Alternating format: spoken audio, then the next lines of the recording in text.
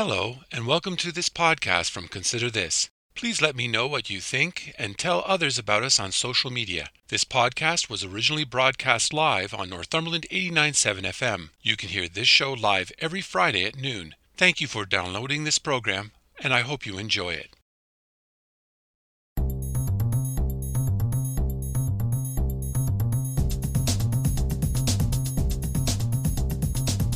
Hello, I'm Robert Washburn, and welcome to Consider This Northumberland, a current affairs program dedicated to the issues facing our community. We talk to the people on the front lines and those behind the scenes who make a difference in your life in Northumberland County. So I'm asking you, the listener, to take some time out of your busy day to consider this. Businesses are struggling during the pandemic, no question. The uncertainty around what comes next is a major factor. For some, finding the resources to make the necessary changes to pivot is difficult. There are a number of provincial and federal programs meant to assist them, but not everyone meets the criteria, especially if you are a woman running a small business. As you will hear in this interview, there are a number of challenges that are truly unique. This story will look at a federal program aimed at helping these entrepreneurs. Here is my interview with Erin Gibb, owner of Whistling Willow Designs in Cobourg, Andrea Bull, a naturopathic doctor with a home office in Warkworth, and Wendy Curtis, the executive director of the Northumberland Community Futures Development Corporation, or Northumberland CDFC. I'm so pleased to have with me today Erin Gibb, owner of Whistling Willow Designs based in Cobourg, and Dr. Andrea Bull, a naturopathic doctor with a home office in Warkworth, and as well as Wendy Curtis, the executive director of the Northumberland Community Futures Development Corporation, or Northumberland CDFC. Thank you. Thank you, Ron. Let's begin with you telling us a bit about yourself and your business. Can I start with you, Erin? Well, I am a e-commerce business, flower business, owned locally here in Cobourg.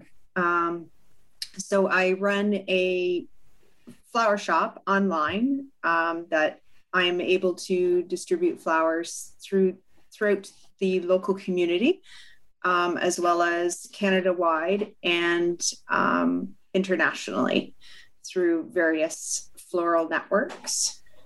And I also do gourmet gift baskets, and currently just expanding the business with some lines that I'm creating, some merchandising lines that I'm creating that will be launched in 2021. Great. Thank you. Andrea, would you tell us a bit about your business? Yes. I've been a naturopathic doctor since 2006, and I did have an office in Campbellford during the spring lockdown before the RHP PA practitioners were allowed to come back. The owner of the clinic changed my contract, so it wasn't financially feasible for me to return. So I still needed to be able to serve all of my patients of Campbellford and north of Campbellford. I see a wide variety of patients treating a wide variety of conditions using all naturopathic means. I grew up here, and then we moved back in 2001, and I've been growing my business ever since. When the pandemic hit, what was the impact on your business before you received any support? Andrea, you started to explain a little bit of the impacts. What other things took place? Well, we were in complete lockdown. So I went from having an income to nothing. And I had my kids home. I had no designated office space. And for people in my particular scenario, the CERB was not covering us. So it wasn't until, I want to say, late April where they were starting to figure out that the CERB was just not covering, because it was for people who made zero. So I was still making a little something, probably a quarter or an eighth of what my usual income was, but you had to be making zero. So I went from, working full time, making my income to nothing. And of course, your business is very much about seeing people face to face and being able to relate to them. So I'm sure that must have had an impact as well. Yeah. And especially some of the treatments, they're hands-on. So we couldn't have those. And what we were being told is that we could only provide it if it was emergency or essential. But at that point, it left a lot of us scrambling to figure out virtual platforms, what are secure, having to pay for different services, like how do you send a fax? How do you set all of these things up? And with no income coming in, but you have to do something to survive, it's just, you're just doing what you could do basically at that time. Erin, could you tell us what your business was like before the pandemic hit? Well, before the pandemic hit, it was just a steady orders coming in. And then in actual fact, when the pandemic hit and we went into lockdown, my only concern was because I was already e-commerce. I've always been an e-commerce business. I've never been an actual physical brick and mortar. So for me, the transition was really, really simple because I already had computer systems in place. I already had websites built. I already had a client base that I was able to deliver to. The only concern to me was my suppliers and what was coming in because shipments were being cut off from various international markets due to lockdown overseas for imported flowers. But in actual fact, business has done very well for the floral industry. And if you were able to adapt quickly to the changeover to an e-commerce and work with the local suppliers, it actually broadened our market and really marketed our market very, very well for the local Ontario growers, for the growers right across Canada. It really kind of allowed everybody to collaborate together, come together and work together with each other. It ended up that we had a couple of suppliers that closed their doors and just never came back again, which was fine. We had one supplier that we've stayed with. And as long as they're in business, I'm in business. And as long as our customer base is flexible on the flowers that we have coming in and they're not asking for something impossible, then we're good. But on a happy note, we were good.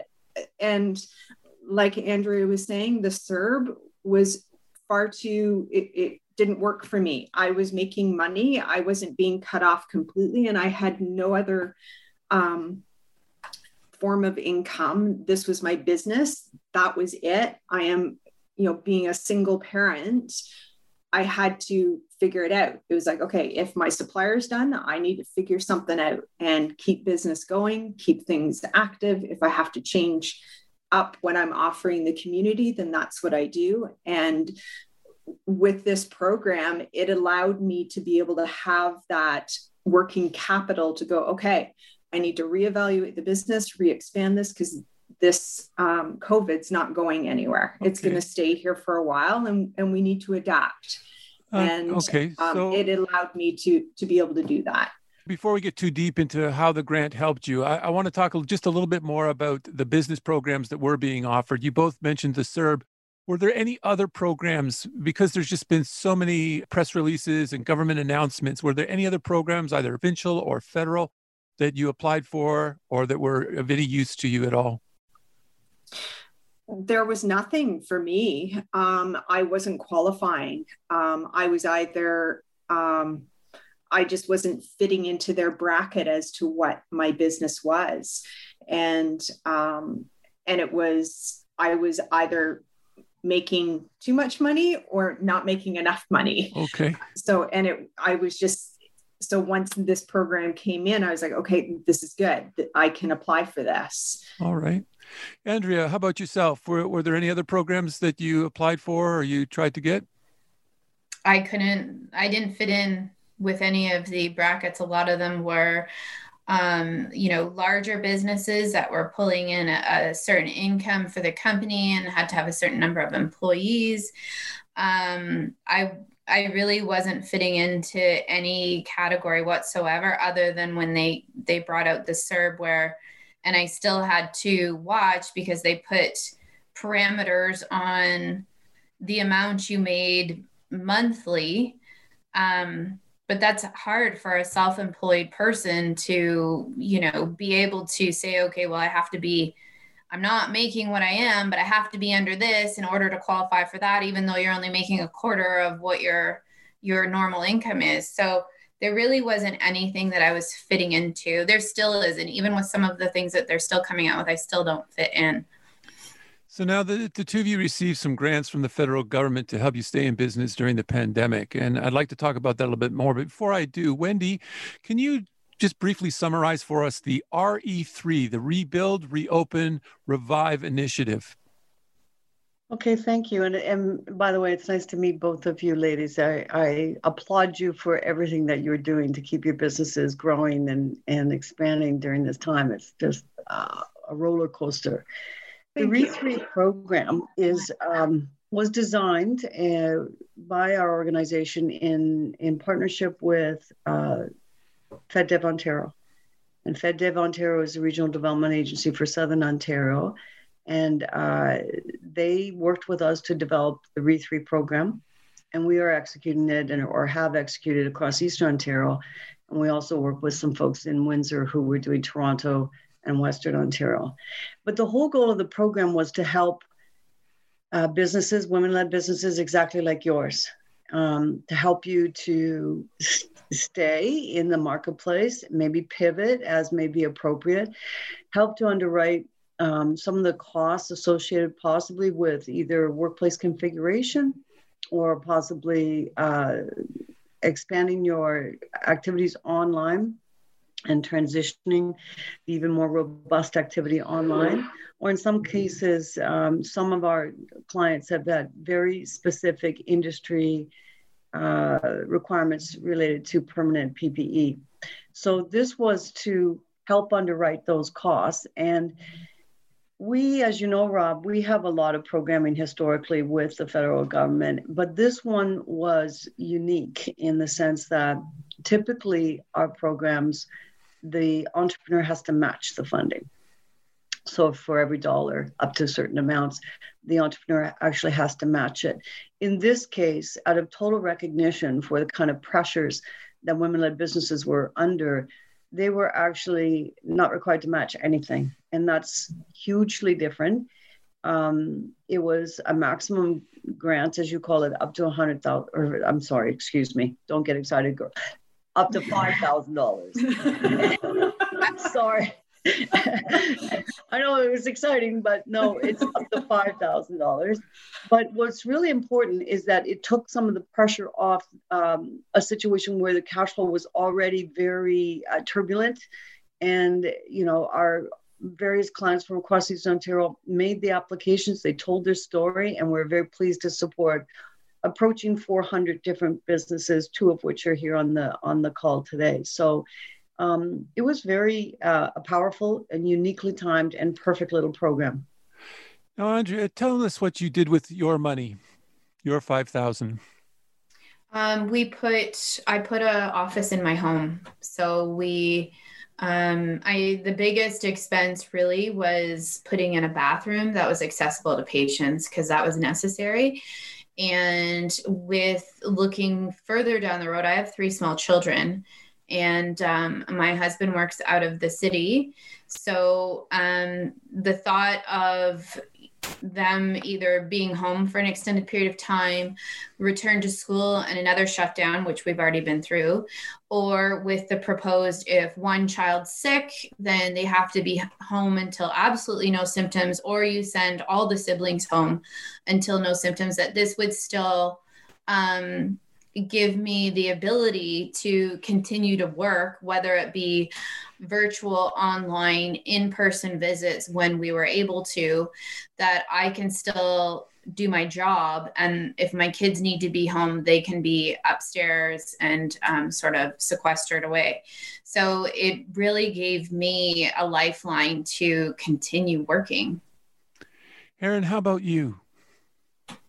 Well, for me, it was updating my computer system and having additional computers so that when orders were coming in, we could keep up with the volume that was coming through, as well as working with more work surfaces so that when bringing in extra staff in the prime seasons of Christmas and the big holidays, I at least had room for additional seasonal staff to be coming in and working on work surfaces, as well as we installed and updated new shelving units all throughout in a whole other area of the property, so that then that way for inventory, we could bring in larger volumes of inventory and being able to hold it instead of having multiple deliveries coming in per week. We were able to have just a larger volume on the shelves. Wendy, what's your reaction when you hear these results? Actually, I feel, how do I say this? I feel such empathy and respect for everything that these entrepreneurs are doing. As sort of the barometer of so many across Eastern Ontario that are juggling so many things. I'm just so pleased to have done this particular program, because I think it touched, like when I hear you say it was a lifeline, Yes. For those of us that are helping to design programs or executing them, it really is meaningful to hear those kinds of things. I had an entrepreneur, similar, also a recipient, say, this grant, and it was $5,000, allowed them to breathe. Like, those are really powerful words to me, because it touches people and their ability. And as I listen to the stories where you're juggling children, juggling relationships, juggling your business, there is so much, in many cases, especially during the springtime, and a little bit this fall, so many women entrepreneurs were trying to make sure their children were homeschooled while they're trying to get the business together and trying to do this and It's been very hard. And so when I listen to how our ability to support you, it's actually very touching and inspiring. And thank you for sharing that. You're welcome. I'd like to now ask, why is it important to have programs directed specifically at women? Andrea, why is it important we have women-led businesses being supported in this way? Well, I think in general, we tend to be the workforce that either during this time, a lot of the time is not considered essential, or someone is sacrificing, if you have some dependents at home, that someone has to be there with the lockdowns and childcare you can't send to. And I would say women in general, we tend to be the workforce where a lot of us are self-employed or we're on the lower income bracket. So when, you're trying to decide who's got to sacrifice, it's going to be the person that's on the lower income bracket. So it's sometimes a lot of that. And I would say within the first lockdown, especially, a lot of us were in the category of being considered non-essential. So I think that's part of it. Erin, what do you think? Well, I would have to agree with Andrea. And I've always found it difficult being a woman in business. I think the women's movement over the past couple of years has really kind of changed the perspective as to where we sit in the economy and how we support it. I've always felt I've had to fight for recognition as to me being a serious business owner, that it's not taken very seriously. That once people find out, oh, it's online, okay, so you work from your home, they don't understand that, yes, I work from home, but I work in a large studio that is on my property, that I run a business that is worldwide, is accessible from anywhere in the world if you wished to order. It's not a hobby. It's not a just a crafty moment that I'm having that I wish to sell this on just a small social media network. This is an empire that I'm building. This is a business that I'm building that to hopefully one day hand down. And to be taken seriously is wonderful. The Ontario Chamber of Commerce just released a study that it looked at business attitudes during the pandemic. From your perspective, Erin, tell us, how do you feel right now about the state of things for small business like yours, and how confident are you going forward? I'm actually very confident. To be honest with you, I've quite enjoyed the whole quiet of the lockdown. My daughters enjoyed being homeschooled. It's actually, I would have to say, I think it's allowed everybody to kind of take a step back and reevaluate what is important to us. And I'm still able to provide something to the general public that lifts spirits, that somebody from out of town that can't see their parents or a friend or a sister, I can give them something that maybe means a little bit more than just ordering a physical item that's coming through Amazon.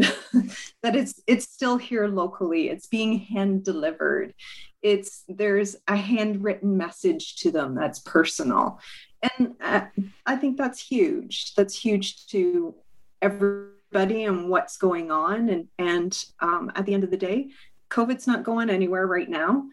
And we just need to kind of follow what we're being told to do, follow the guidelines, and we'll get through this. Andrea, how confident are you going forward? I'm pretty confident.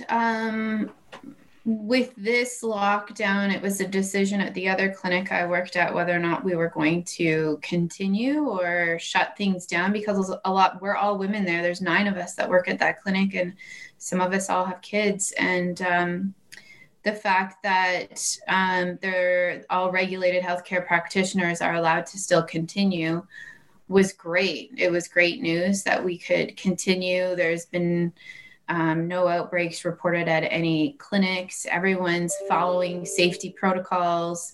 My only wish is I have friends and family that are estheticians and hairstylists and things like that. And I see, smaller businesses that have had to shut down, and yet we can go to Costco's and Walmart's and things like that. My heart breaks for some of these really small family run businesses, that are little bookstores or some of these small places, yet you can go to Costco and buy these things. So I'm not sure as far as some of those businesses go. My heart goes out to them. I'm just really ecstatic that they've let us continue, and I hope that remains. There's a lot of people really struggling. They're really, really struggling with these lockdowns. The medical system is really, really far behind. So the fact that we can still provide service is wonderful news. I don't know. I don't know what the future is going to hold with these variants coming through, what sort of lockdowns are in the future. I'm not sure. All I know is what this pandemic has done is it's normalized virtual consults. It's normalized phone consults, that people are no longer leery about, oh, I don't know how to do that or what to do. It's forced people online that maybe otherwise wouldn't have. So I think there's a lot of good outcomes. But as far as the future goes, I don't know. I'm hopeful, though. Wendy, how about you? How confident are you for small business going forward? I think, well, certainly some of the smaller sectors of small business are definitely impacted. But at the same time, what I've seen is remarkable pivoting, what we call as, I hate that word now, but basically sort of an acceptance of, okay, this is what it's going to look like for a while. So we have to innovate the way that we do business. And we've heard some examples today, but they're happening in every sector, and particularly small business. But I tend to actually look at small business. Like, I was listening very carefully to what Erin said about, she's got a business and it's legit and it's not a hobby. It's not a craft that she's doing on the side. She's got a legitimate business and she is a full-blooded entrepreneur. Okay. And sometimes the word entrepreneur, people tend to think of good, big, huge tech, this and that. You know what? We're talking to two entrepreneurs that have got, their lifeblood on the line. And it's nothing. I believe that very positively going forward, that we will continue to pivot and alter. Erin Gibb, Andrea Bull, Wendy Curtis, thank you so much for talking to me today. Thank you, Robert. Thanks for having us. I really appreciate it. That was my conversation with Erin Gibb, owner of Whistling Willow Designs in Coburg, and Andrea Bull, a naturopathic doctor with a home office in Warkworth, and Wendy Curtis, executive director of the Northumberland CDFC. I want to thank both my guests this week for talking to me, and I want to thank all the listeners for tuning in today. Please join me again next week when we will talk to the people on the front lines and those behind the scenes who make a difference in your life and Northumberland County. So please tune in. If you would like to listen or share this or any podcast, please check out my website at consider-this.ca. There you will find past podcasts, news, and other information about life and politics in Northumberland County. Or you can go to the radio station's website at northumberland897.ca. I'm Robert Washburn. Thanks for taking time out of your day to listen in, and I hope over the week you will continue to consider this.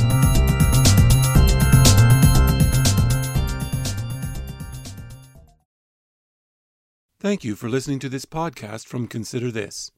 If you have any comments or would like to suggest a story, please contact me at considerthisnorthumberland@gmail.com, or you can message me on Facebook at Consider This. If you enjoyed this podcast or are looking for more news and information about Northumberland County, please check out my website at consider-this.ca. That's consider-this.ca. And don't forget to share. And again, thank you for listening, and stay tuned for more from Consider This.